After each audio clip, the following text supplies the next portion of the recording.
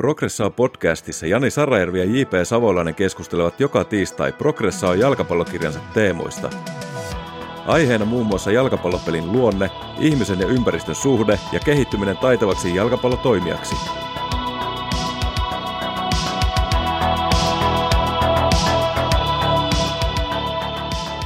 Hyvää päivää, arvoisa Progressaa-kuuntelija. Tänään hyökätään ärhäkkäästi The Athleticin artikkelin kimppuun. Tai oikeastaan vielä ei suoraan sen artikkelin, vaan sen niin kuin artikkelin teemoihin. Eli The Athleticilta on tämmöinen sivu, missä on erilaisia artikkeleita liittyen urheiluun, niin on tullut tässä kuussa tällainen artikkeli kuin The Two-Footed Enigmas. Why are so few players equally good with their both feet? Eli käsitellään ikiaikaista kysymystä siitä, että miksi jalkapalloilijat eivät ole molempijalkaisia. Ja jos nyt saman tien sivutetaan nämä monet kliseet ja tällaiset vanhentuneet käsitykset tästä jutusta, niin oikeastaan se, mikä tässä mua niin kuin taas ehkä harmituttaa tai ärsyttää tai mitä ikinä, niin on se että taas niin kuin pelaaja nähdään ominaisuuksien summana. Eli semmoista se peruskysymys nyt on Jani se, että jos me pistetään nyt ominaisuus on tämä niin kuin molempijalkaisuus, että pelaaja pystyy potkaisemaan paremmin huonommalla jalalla, siitä tulee automaattisesti parempi pelaaja. Niin onko nyt näin? Tämä on tämä kuuluisa reduktionismia, eli mistä on puhuttu aiemmin, niin että kun me saadaan erilaisia ominaisuuksia, lyödä ne yhteen, niin siitä tulee sitten pelaajasta yhtä paljon kuin ne ominaisuudet olivat, eli ominaisuuksien summa, niin kuin sanoit.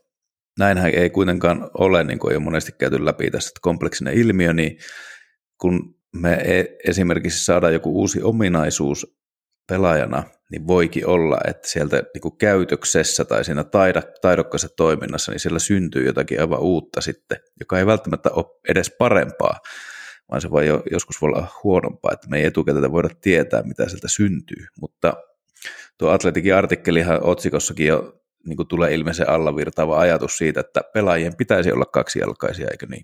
Joo, sehän on tämä niin kuin perus, että se on niin kuin tämä taustaoletus useimmiten, että kaksijalkaisuus on aina parempi. Ja totta kai, jos vaikka Messi pystyisi tekemään kaiken yhtä hyvin molemmilla jaloilla, niin ehkä se olisi parempi pelaaja. Mutta nyt me puhutaan ominaisuuksista taas. Nyt mä jotenkin harhaudun puhumaan ominaisuuksista. Jos se pystyisi pelaamaan samalla tavoin molemmilta puolilta eri tavoin, niin sehän on se juttu, eikä vaan. Eikä se, että pystyykö joku potkaisemaan tai tekemään jonkun teknisen suorituksen. Jalkapallo on ongelmien ratkaisua.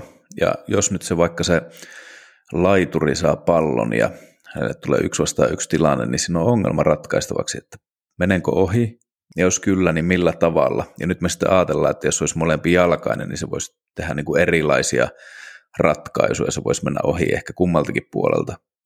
Mutta siinä samassa tilanteessa sen ongelman voi ratkaista tosi monella eri tavalla, vaikka yhdelläkin jalalla, niin voi mennä ohi molemmilta puolilta. Että se on se juttu, että miten ratkaiset niitä ongelmia siellä jalkapallopelissä. Ei se tekniikka aina, että millä se, niin kuin se tapahtuu se juttu. Niin ja tässä sitten myös, mikä tekee taas vähän hankalamman, on se, että on tilanteita, jotka varmaan näin ainakin loogisesti ajateltuna niin kuin vaatii enemmän molempijalkaisuutta kuin toiset.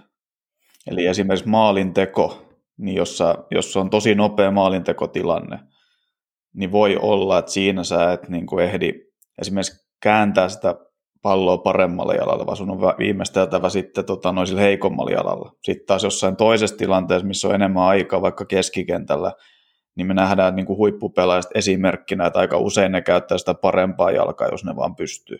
Joo, ja tämäkään ei mene sille lineaaristi, että siinä maalintekotilanteessa niin on näin varmasti, että tietynlaisia syöttöjä, kun tulee sille pelaajalle, niin silloin on pakko niin kuin ehkä viimeistellä yhdellä, että jos se tulee oikealle jalalle, niin silloin on ykkösellä pakko yrittää viimeistellä sillä oikealle jalalla silloin, mutta sitten voi olla semmoisia vähän 50-50 tilanteita, että se pallo tulee vaikka siihen pikkusen eteen, ja jos sulla on tosi taitava, tosi taitava vasemmalla jalalla, niin saatat tökätä sen vasuriin uliksella sisään, tai sitten mennä siihen oikean sisäterällä, että sekään ei ole niin aina semmoista suoraviivasta mutta on varmasti näin, että on tietynlaisia tilanteita, jolloin on pakko niin kuin nopeasti viimeistellä ihan sillä jalalla, millä se pallo tulee.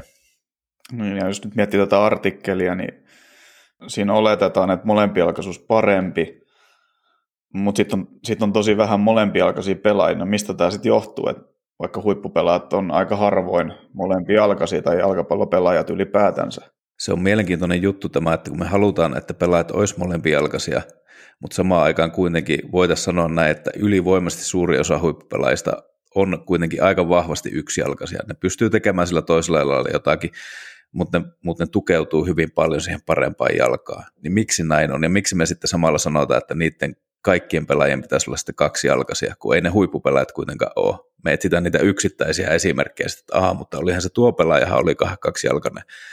Mutta hyvin äkkiä löytyy tosi paljon esimerkkejä siitä, että miten huippupelaajat, niin ne kyllä käsittelee palloa tosi paljon sillä paremmalla jalallaan. Niin, sittenhän me voitaisiin sanoa tällä logiikalla, että jos joku pelaaja on vähän molempijalkainen, niin sehän on huono, koska huippupelaajat on enemmän yksijalkaisia. Pitäisikö se niin kuin harjoitella enemmän sitä parempaa jalkaa? Ja sitten toinen argumentti, mikä tulee se, että tulevaisuuden peli, siitähän voidaan, että tulevaisuudessa tarvii enemmän molempijalkaisuutta.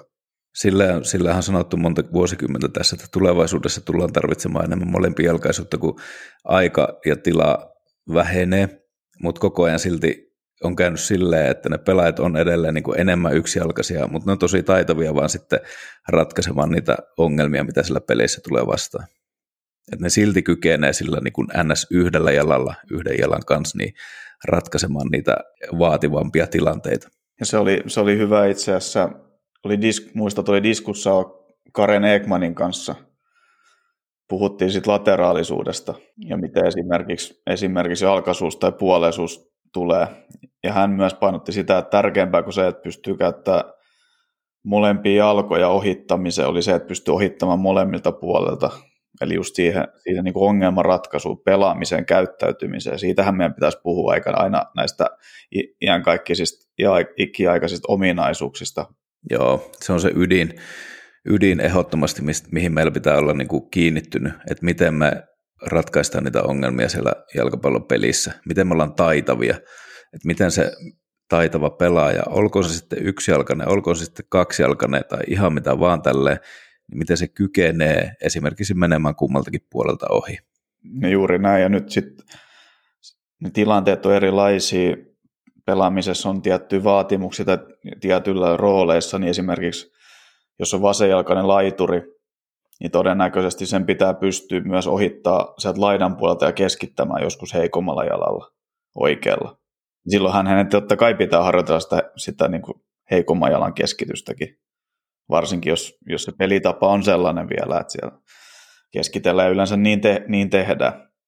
Eikä tietenkään niin, että siinä tilanteessa sit ei harjoitella, koska yksijalkaisuus tai kaksijalkaisuus tai joku parempi, vaan sitä peliä pitäisi aina katsoa tässä. Juuri näin, me ei ole sanomassa nyt tässä, että ikinä pitäisi niinku kumpaakin jalkaa reenata, vaan se ydin on enemmän se taitavuus, että olet taitava siellä pelissä.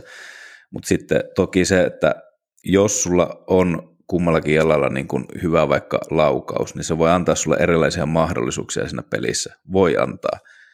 Mutta se ei ole vielä se taito. Voi olla silti, että nämä lauvat koko ajan blokkiin tai nämä lauvat, että maalivahti torjuu. Että se taito itsessään, niin se on vielä jotakin muuta.